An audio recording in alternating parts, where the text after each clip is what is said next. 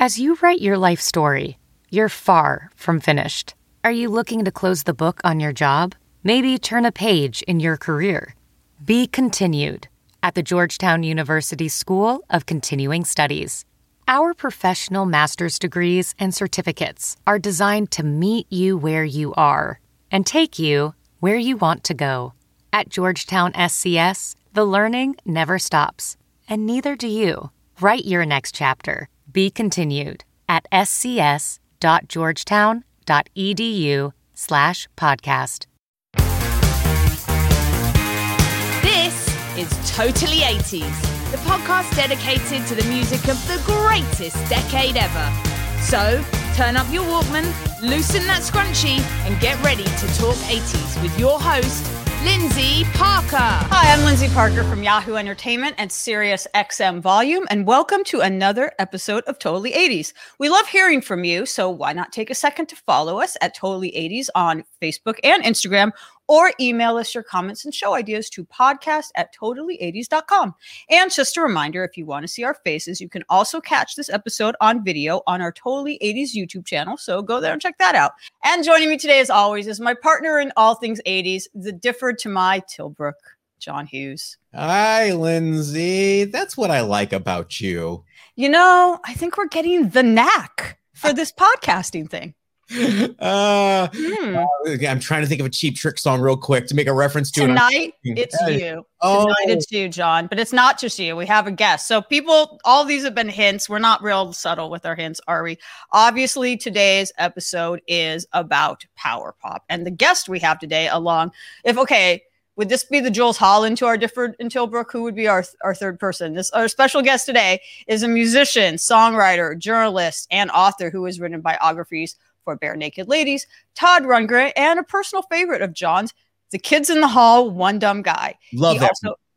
I need to check that out. He also hosts the Record Store Day podcast, where he has welcomed such folks as Sparks, Fred Armisen, Questlove, Matthew Sweet, and many more. And he, alongside S.W. Lawden, quite literally co-wrote and co-edited the books on power pop, titled Go All the Way, A Literary Appreciation of Power Pop, and its sequel, Go Further, More Literary Appreciations of Power Pop, Electric Boogaloo 2, something like that. I have to do that to every sequel.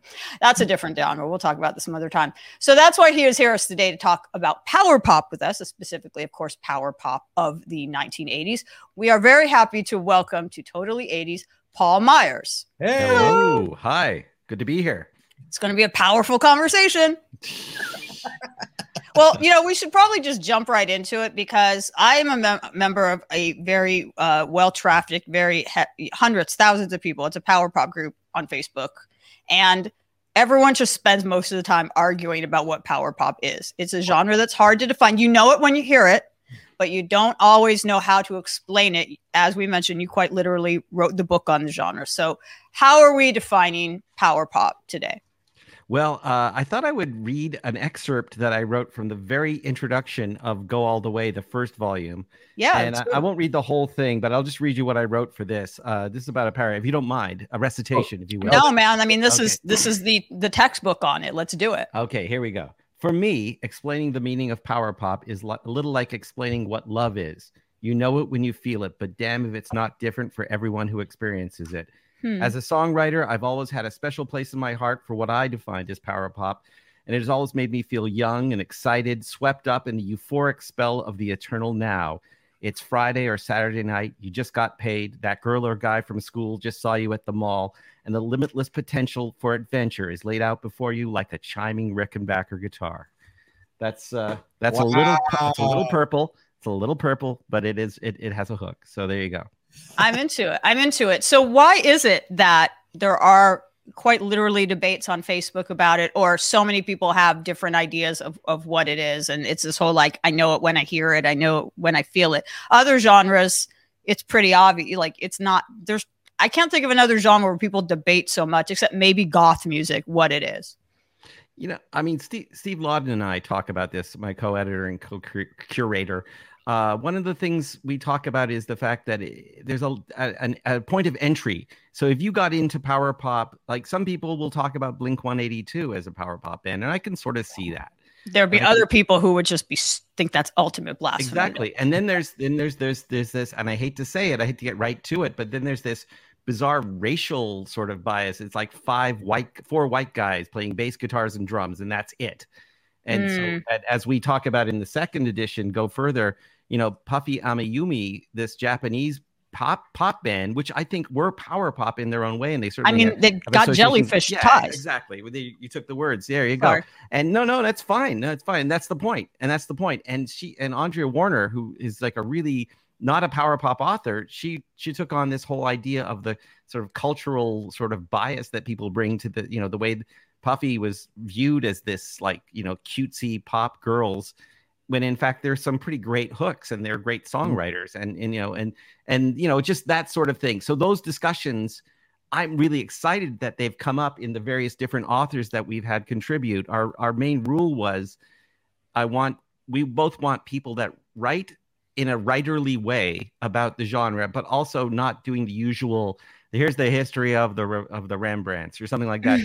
It's kind of like stories that are of like, literary value to some degree. Some of them are historical, like Annie Zaleski writes about Jellyfish in Volume 1, and it's very much a story of Jellyfish, but it's through the context of when they leave the charts to go into the power pop underground, and when people become in the charts, do they lose their underground status? And is there an underground thing that's an imperative? Is it only power pop if nobody buys it? That's a very interesting point that I actually was going to bring up. So I'm glad you did. So in your book, I'm looking at it right now. It's talking about the elements of power pop, which all sound like things that would make it very commercially appealing. The number one is tunefulness. Okay. Tunefulness is usually a requirement for a hit single. Lyrics that counterpoint happy sounding music with yearning or melancholy. Again, that could describe a lot of hit singles. Concision, jangle. These are all things, that are brought up. And also the word pop is in it. Okay. Which is short for popular. So this is all counterintuitive that when we get down to it, there's a lot of talk about like, is being called power pop kind of the kiss of death? Are power pop bands doomed? There are some that are very successful, and I would actually argue that some of the most successful power pop bands were actually ones, even though a lot of people associate power pop, its genesis or its golden era with the 70s. I would actually say the 80s might have been the most commercially fruitful time, and we'll get into that in a moment. But for every commercially successful power pop band that there is in the 80s or otherwise, there are dozens, hundreds that remain cult bands, cult favorites, fan favorites. So why is that? With all the things I just laid out about, like, it seems like power pop should have a very wide, mainstream audience. It very often does not. I think I described it as being like rockabilly in the sense that, you have those rockabilly truck meets and car meets, and people are getting invested in the style of rockabilly and the look of rockabilly. And I think there's a point where it just becomes like, people see it as a limited set of values.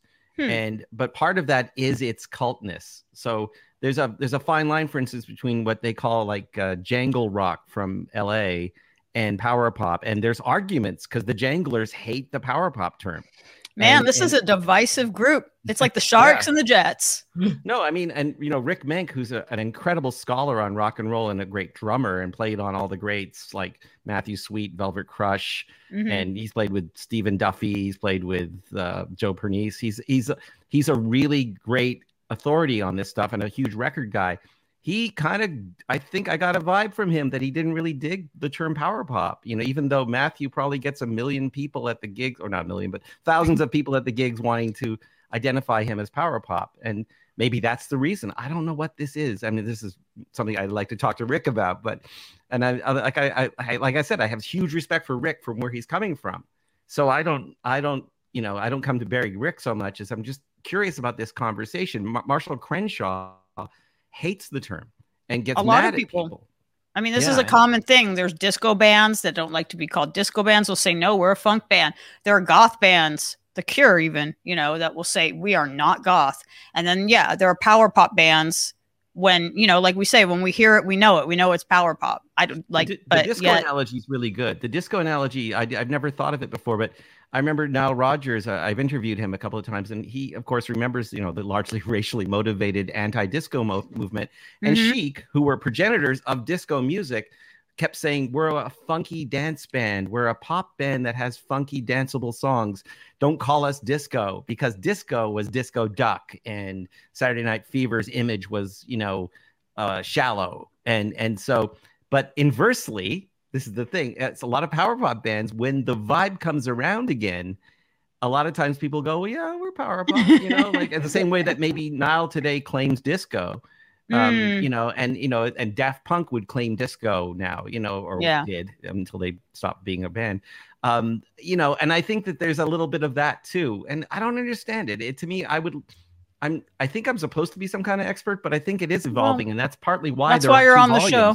But that's why there's 2 volumes of these. There's got to be a third, I guess, right? I would hope.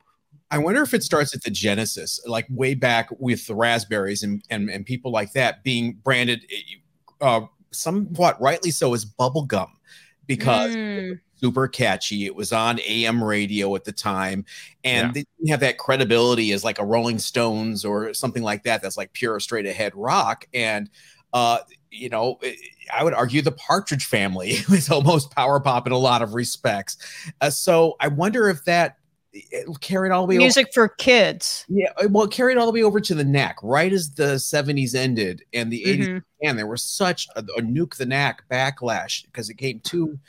People felt too soon without earning their stripes, etc. All the things that were tossed at them. Well, let's talk about that because I was actually going to bring up the Knack. We made a Knack pun at the top of this, as I want to do. And Paul, you are an expert. That is why you're on the show. So we're going to direct a lot of questions to you. You literally, curated the 2 books. You know what you're talking about. So we're going to start. I know some stuff. Yeah. So obviously this is totally 80s podcast, but as I'm, so we're going to focus obviously on bands from the 80s. But 1979 was just 1 year before, and I would argue, but I'll let you, make the expert argument that the 80s power pop. I don't know if craze, maybe that's a too enthusiastic a word, but the boom, I think there was a bit of boom of power pop in the 80s. There were, as I just mentioned, a lot of power pop bands in the 80s that were huge, very commercially successful and crossed over and were getting MTV play.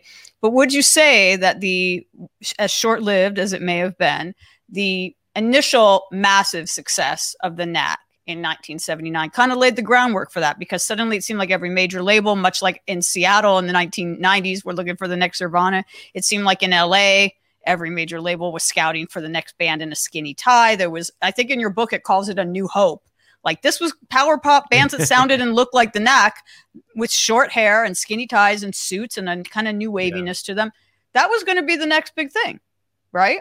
Yeah. Yeah. I mean, and even the early marketing or the early image of Tom Petty and the Heartbreakers, there was skinny ties worn and there's Rickenbackers that chime and big Birds-like tunes, and there's that post Beatles, post Revolver element to power pop that I think I'm going to make a judgment at its worst.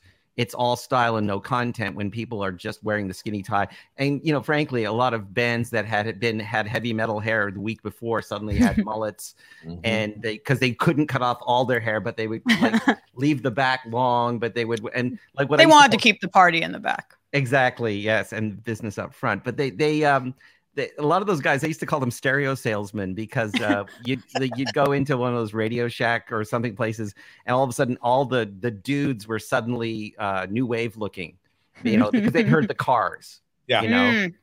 Well, let's talk about the Cars were an interesting thing. Yeah, the Cars are a Trojan horse, is what they are. That's what I was going to ask you. Because a lot of they get tagged with new wave, but they're kind of power pop, really. New wave and power pop are they're in the same lane.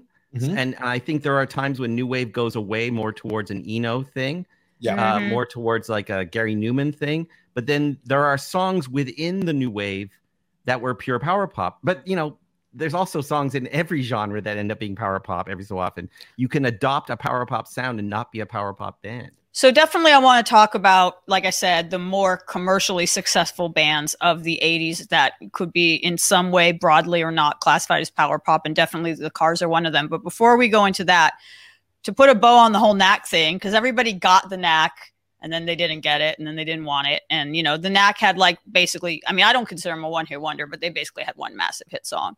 Why was there that backlash? Why was it like this new hope and then it was nope? I've got thoughts, but I'll let Paul go first.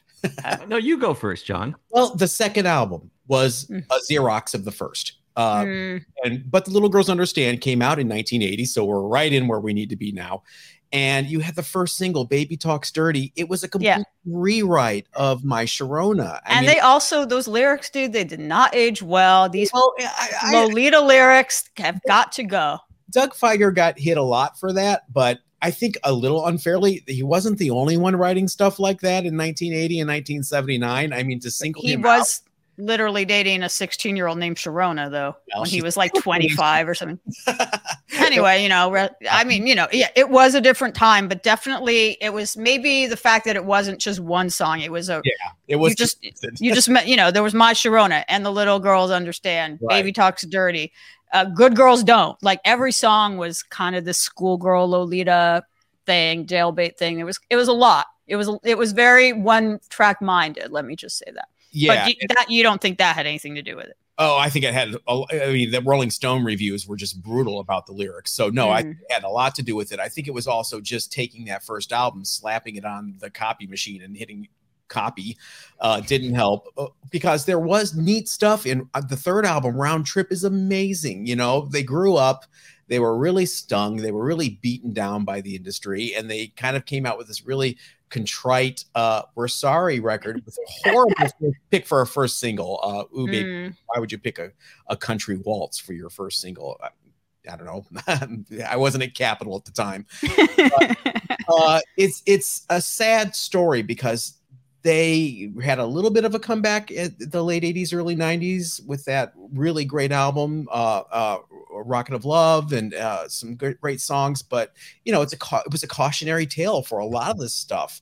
And so, I think it was also jealousy. A lot of people in LA were like, hey, how come these guys got everything and poor 2020 and the Beat are sitting over here going, hey, we have great songs too. We're wearing skinny ties. I'm not sure, but I think just really Xeroxing that first album is a big, big error. Paul? We don't know why they did it. I mean, someone knows why. I haven't really researched it, but it would seem to me that, a lot of times, especially at Capitol in those days, there was probably a feeling that we got to get it out fast and make it the same. And maybe Doug and the boys just said, you know what, like, sure, this will buy us some time. We're on the road. We're still riding the Sharona wave. Let's make this record and get it out there. And they probably, when they did that third record, they were probably thinking, okay, now we have a chance to rethink this. And if anything, that single might have been a deliberate way of saying, look, we're not just this thing. In fact, we're not what you think we are. And if it had worked, if it had worked, they would have, We Eat Like Kings, then it's like all the great bands like Squeeze and XTC who had records that sounded different every time out, So they do say, that they had written all the material for the first and second album at the same time. The first album was going to be a double album at one point. So, it kind of goes in there, but I really think it was just because that second album came out less than a year than the first. People forget that. Yeah, that's a really, power pop aside, just in general, that's such a common story in the industry when you think of from the 60s, 70s, and 80s, where, a band is still riding high, an artist is still riding high on, their debut album is still in the charts. Yeah. And already they're being hassled to write a second record. And most of the time it's not as good. Can you think of it? It's like I can't think of an example where someone rushed out their second record and it was better than their first or as good as Elvis Costello. Elvis Costello, power pop god that he is. Well, let's get into talking. Much better record than the first one, I think, in some ways. Well, let's obviously a lot of the people we just mentioned, Elvis Costello, Squeeze, XTC, are definitely going to be. Let's talk about some of the longer lasting success stories of 80s power pop. But is there any more thoughts about the Cars? Because again, we could debate whether they are power pop or not. I certainly think a song like You Might Think, which was, I know, a later song for them, but one of their bigger hits, because it was like, swept the VMAs and stuff like that in 1984.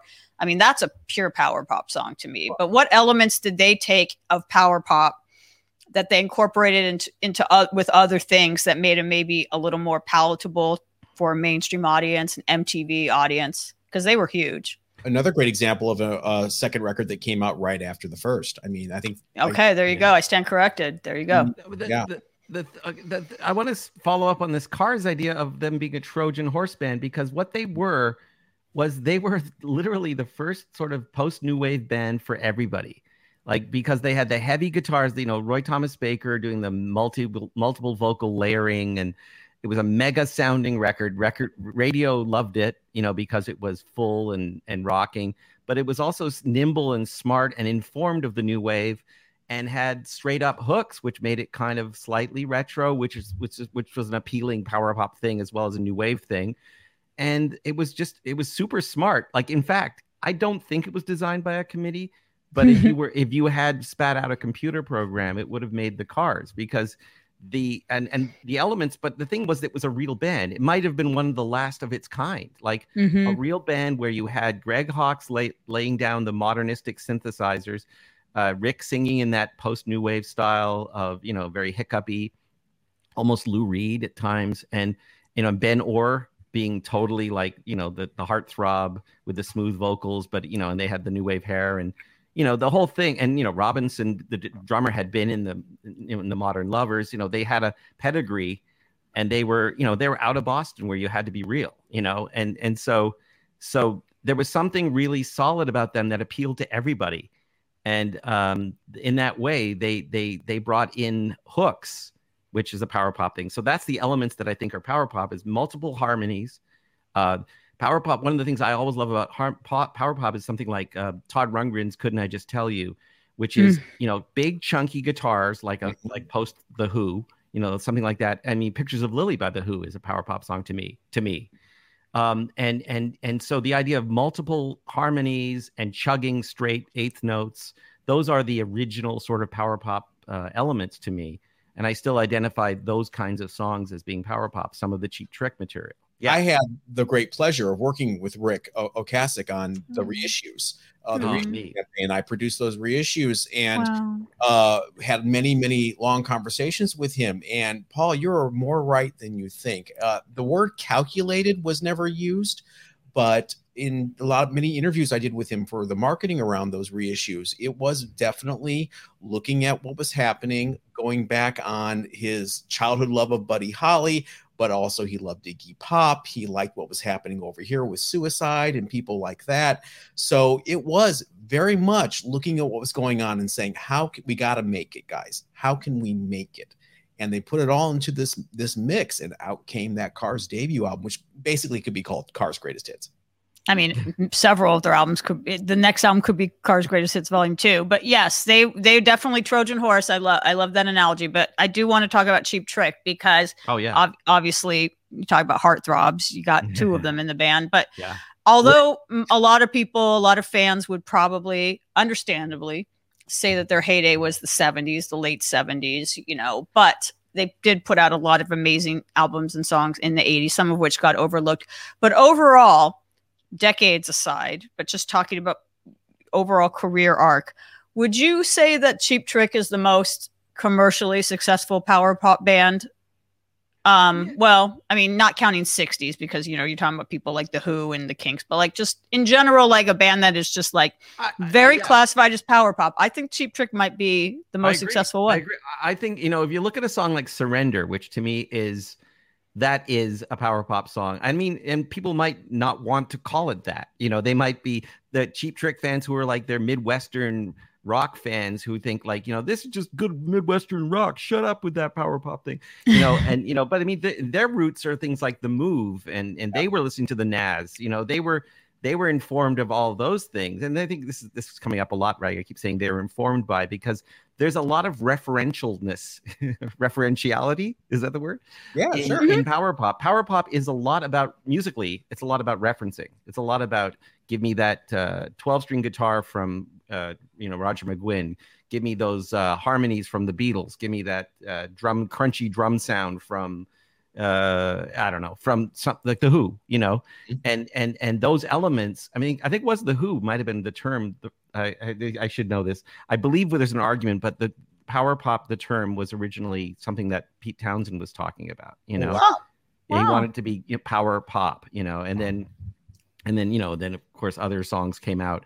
But I mean, definitely the prototype for me is also the Nas's Open My Eyes, which I mean, it's kind of a heavy spacey rock song, but it, like there's definitely elements. Certainly by the time Todd Rundgren did Couldn't I Just Tell You, which is, that's one of the great Lost Who songs as far as I'm concerned, so it's anyway, I'm getting off topic. Well, but Cheap Trick definitely, they brought it back and made it all right. It made it all right to be that kind of euphoric, Oh Candy, Oh Candy is a great power pop song. I mean, But since this is the totally 80s podcast, most Right. of the things we're talking about just now about Cheap Trick have been 70s songs, which is understandable. Okay. Best live album of all time, in my opinion, is Budokan. Don't at me. I'm right. It's true. But anyway, I don't know if people give the 80s stuff its due because, a lot of people, in the 80s, let's face it, Cheap Trick got a little inconsistent. They did have some clunkers in the mix and they did, they've had their ups and downs in their career. But I want to talk about some of their 80s stuff. I mean, they've had a lot of great singles. Tonight It's You, I Can't Take It. But I know John will get behind me on this. We'll see how Paul feels about this. Bizarrely, aside from Budokan, the live album, when I pull out a Cheap Trick record to listen to, it's One on One, which is what, 1980? John, what year is that? 82, 81? That's 83. And wow, okay. It was very Roy Thomas Baker. That's why I like it. It's almost a Cars record, honestly. But people probably most people would probably not cite that as like one of the great Cheap Trick records. But like two of my favorite Cheap Trick songs are She's Tight, which we all know, if we're talking about being referential, we all know Poison heard that song when they wrote Talk Dirty to Me. I mean, that's a fact. And then If You Want My Love, which is of course like a beautiful Beatlesque love song. It's a Beatles song. Yeah. So let's talk about the One on One album for a second. Well, before we get to One on One, I think Cheap Trick stumbled out of the gate in the 80s. They had that George Martin produced record. Next position, please. No, that was the Todd Rundgren one. That's okay. Wow, they worked with some great producers, didn't they? Well, they were searching. They were they were going, how do we do that? They left the whole Tom Werman scene and they were trying to find the person who was going to turn them around. And in those days it was dudes. But they were finding the next dude to produce them, and it was all they were like the biggest names. We're gonna get them all, and then But go ahead. You wanted to say, John? Well, on paper, George Martin, the Beatles producer, producing Cheap Trick, a Beatles influenced band, it's going to be great. And then you have the leadoff single, "Stop This Game." Which album was this? The Doctor. All Shook Up, great cover. I mean, the cover belies what lies within. You look at this cover and it's very 1980. It's very new wave, and we're heading in there. And then you just get this uninspired set of songs. I don't know if they were burnt out or what, but One on One is amazing, right? You even have an electro song on there. I Want Be Man. Saturday at Midnight, which has a 12-inch mix, by the way. I don't know if you ever knew that. I was unaware of that. They actually hit the Billboard dance chart with Saturday at Midnight, the extended mix. So I didn't know that. Yeah, I didn't even know that. Crazy. Yeah. So it's just such a great album, and I think they really benefited from MTV at that time. Those two videos were on a loop. Can I tell you a funny story about that directly related to that? So I was watching MTV back then, and I was watching it in my parents' room, and my mom came in with laundry or whatever. And, she always was kind of making fun of the boys on MTV that, the pretty boys on MTV that I found attractive, like, you like this. And If You Want My Love video came on, and there was, beautiful golden god Robin Zander with his slightly shorter hair and a suit on. And my mom just stopped at her tracks and she's like, okay, who is this? She's like, this one is handsome. She's like, is this one of the ones you like? And I'm like, yeah, Mom, that's Robin Zander. He's really hot. And she's like, this one I understand. So yeah, they had that formula. He was in, Tinted Windows, a band we've talked about before with, the great Adam Schlesinger put together with Bunny Carlos and Cheap Trick and Taylor Hanson, who is actually quite a Robin Zander-ish in looks, and James Iha. Absolutely. Yeah. But this formula they had of how they sounded, but also kind of their image, like two kind of normal guys or two everymen, and then like two heartthrobs, and the image was, you know, the jokiness that Rick and Bunny brought with their image, but then like the prettiness that the other two brought. Like I don't know if they did anything was made in a lab. I don't know how calculated they were, but it worked. It worked and I do feel that I don't know. I don't know why that didn't really continue for them. Of course, they did have some hits later in the 80s. The Flame was a big hit, and their Elvis cover. What Elvis cover was it? Don't Be Cruel. Don't Be Cruel, yeah. But yeah, it seems like their 80s stuff was inconsistent, and they had their moments, but they didn't quite keep up what they'd started in the 70s. But One on One, I think, is a perfect record. I don't know why they never worked with Roy Thomas Baker again, because they seem to really enjoy it. There is on YouTube, there is a video of them doing a live performance from that era on some show. I'm trying to figure out what show it's from, but Roy Thomas Baker is the host. And really? And he's on stage with them, introducing them. It's super awkward. It's amazing. You got to see it. I need to find this. Is it on YouTube? Yeah. Sidebar.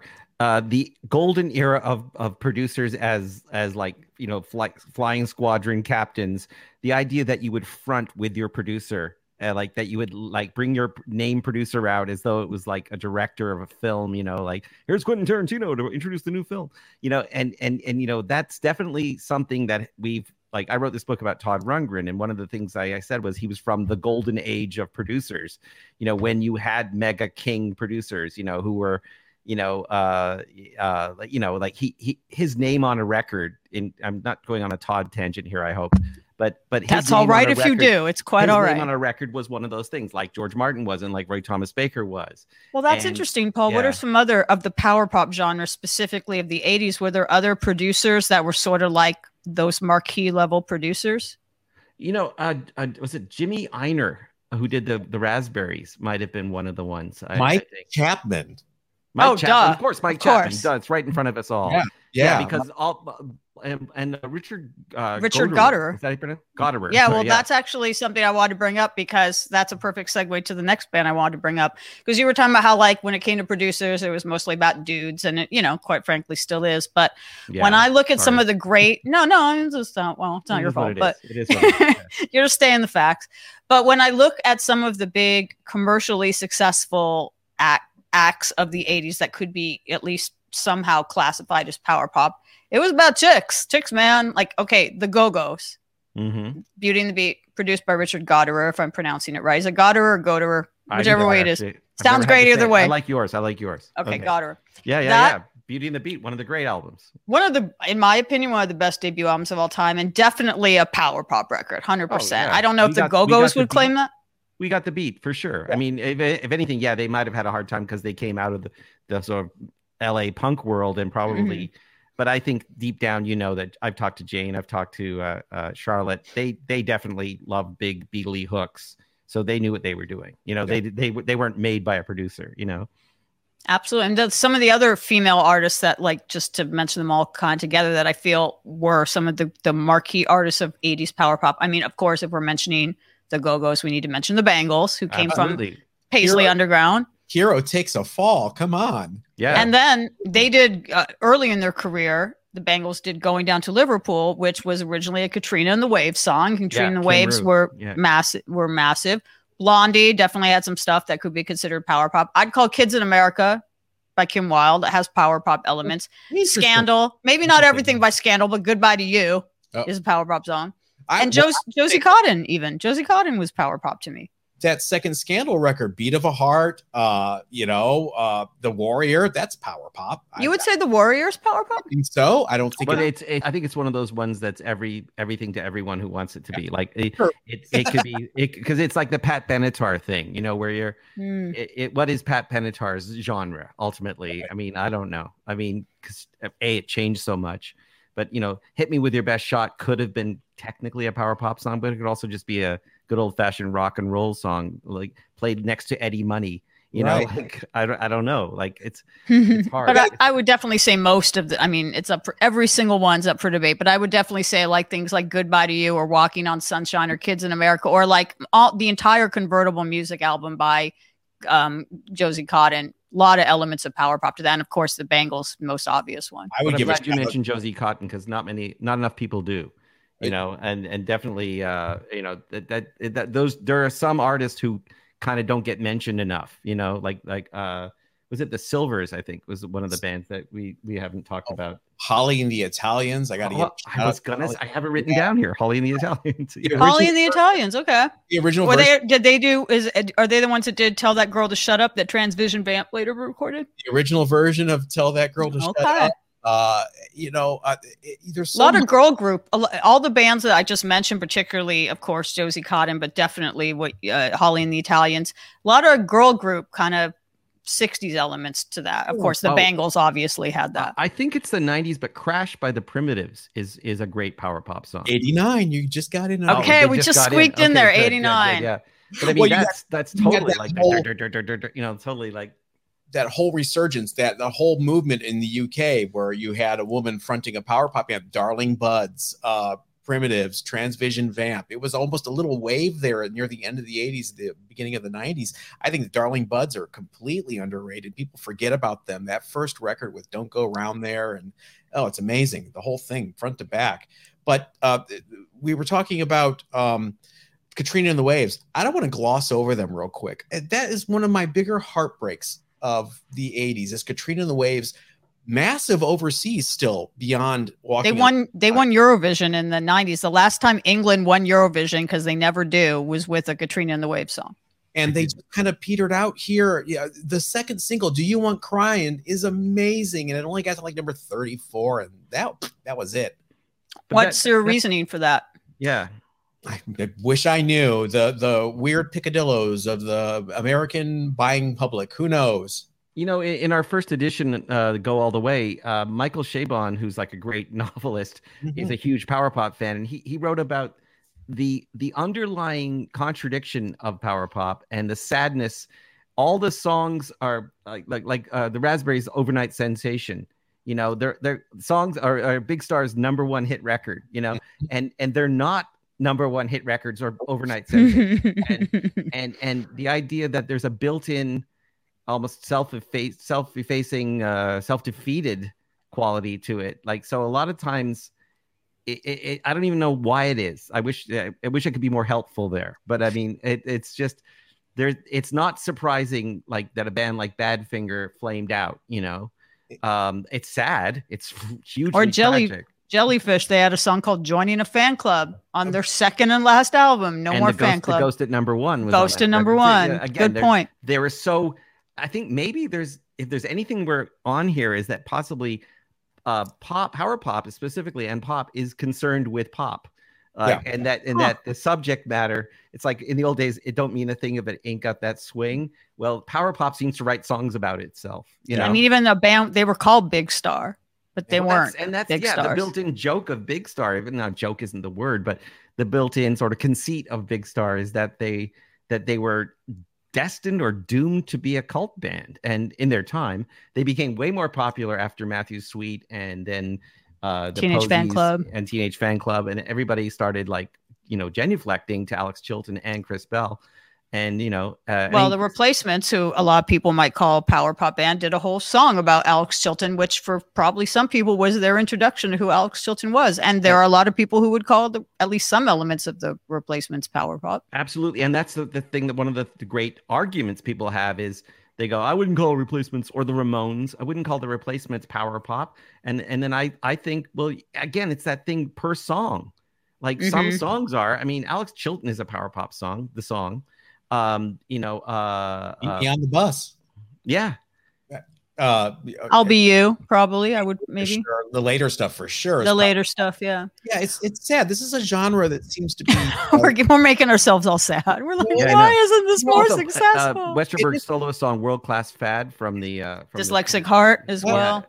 Those songs are power pop songs in my book. Mine too. It's a genre that's littered with heartache. I mean, if you really look at it, they're like you have for people like Phil Seymour, who had this one great hit that's just immortal, Precious to Me, and then he died, and you're just like all this untapped potential that happened, and it's really sad. And Tommy Keene, who was on Geffen, couldn't get a hit no matter what. I was friends with Tommy, and he tells me a great story. He's on a second record. He's eating somewhere in Hollywood, and David Geffen's in the restaurant, and David Geffen is told that one of his artists is here. And Geffen comes over to him and it's like, when are you going to write me a hit, kid? And Tommy said he was just paralyzed. He had no idea how to react. Oh, man. And he was it a joke? Was it a joke, David Geffen? It was or no? not a joke. And he was dropped right after that. But, luckily he was able to really soldier on independently. But just so many heartaches like that from this genre. It's weird. Well, let's turn it around for a minute and talk about some of the elite success stories, just so we don't get too depressed. So since we were mentioning Josie Cotton, who was, iconically in Valley Girl, we have to talk about the other band that was in Valley Girl that played at the iconic date. That was the Plimsouls. They were, I guess we can't say they were like a massively successful band, but they were a successful band. And certainly, because of Valley Girl, that put them on the map. Or, what are your thoughts on them, Paul? Well, A Million Miles Away still comes up on every one of those power pop playlists, from the Spotify ones to the people making their own mixtapes or mix CDs or playlists or whatever. And it is, I've spoken with Peter. I actually know Peter Case fairly well now because he comes through the Bay Area a lot, and I get up and play with him sometimes. And it's really interesting because he's become more known as a folk singer songwriter kind of guy, bluesy, and he's great at it, but he still has that power pop voice. Even whenever he sings like a Lightning Hopkins song, I hear what could have been if he'd taken. I don't think he likes to take power pop the way, I think for him it was a passing fad on his way to the Dylan influence in his life, and that happens, maybe for him it was, something he did when he was younger. I don't think he has any regrets about it. Like, he certainly speaks highly of those days, but I asked him to contribute because he's a good writer. I asked him to contribute to one of our books, and he kind of did. He was writing a memoir. He didn't really feel like he wanted to be. I don't know what his reason was, but he didn't want to be part of the power pop anthology, I think. And I again, there's that thing. Maybe for him it represents something that didn't take off the way it was supposed to, or maybe he's embarrassed by it. But A Million Miles Away, you hear it and it's perfect like song. Up there with Tommy Keen's When Our Vows Break or something, like those songs that you just go, that's a power pop song. Right. Well, gone, and for sure. Some of the other perfect songs. Some of these are one hit wonders or two hit wonders, but John made a joke about it at the top of the show. So, one of probably the biggest chart hits that can be classified as power pop of the 80s was What I Like About You by the Romantics, which has been remade over and over. That song was massive. And that song had kind of, I don't know, is it a 60s garage feel to it? I feel it had a little bit of that to it. It was much more of I think, in like an R&B kind of song. It could have been like, from the era of Shout or something, like, the original Shout, that is. Definitely. And their big follow-up, at least in the market I grew up in, Toronto, Talking in Your Sleep was a little more. It's a great song, but it had a little more like a laid backness to it that wasn't quite as power pop, but it was still very hooky. In fact, you could probably make a great power pop version of that song because the elements are there in the song. It sounds like a producer got a hold of it and was like, absolutely, John. Take this absolutely. Apart, make it MTV ready. Whereas the follow-up, One in a Million, is the Romantics. That sounds like a romantic song, but Walking in Your Sleep was definitely, all right, we're going to tease the hair real high now. Get rid of the red leather. We got black leather now. And you're going to walk through all these supermodels in the video. And mannequins, right? I feel like I'm thinking there were mannequins in there. Am I just, was that a fever dream, or was it like? Probably a combo, but boy, it got to number 3. So I'm going to throw out a random thought here that Super Freak by Rick James and Talking in Your Sleep by the Romantics have the very similar structures to the point where I would love to do a mashup. I can't even imagine, but that don't. Someone listening, get on that. Someone make that happen. All right. Well, obviously, this has been such a powerful conversation. No pun intended. Actually, pun totally intended. Of course, when it's me, puns are always intended. That this is way too much for one episode. Too much passion, as the Smithereens would say. So we're going to have to get together for part 2. Paul, can you come back and join us? I certainly can. Awesome. Well, a special thanks to our guest today, Paul Myers. His books on power pop are available now on Amazon and even in those physical bookstores. Make sure to listen also to his Record Store Day podcast with him and special guests. I've been Lindsay Parker, and I've been joined today by John Hughes. And we want to thank you for listening. Remember to give us a rate and review on your favorite podcast platform, and we'll catch you next time. This was Totally 80s, the podcast dedicated to the music of the greatest decade ever. Don't forget to follow us on Facebook and Instagram at Totally 80s, and please leave us a review on your favorite podcast platform. Until our next episode, catch you on the flip side.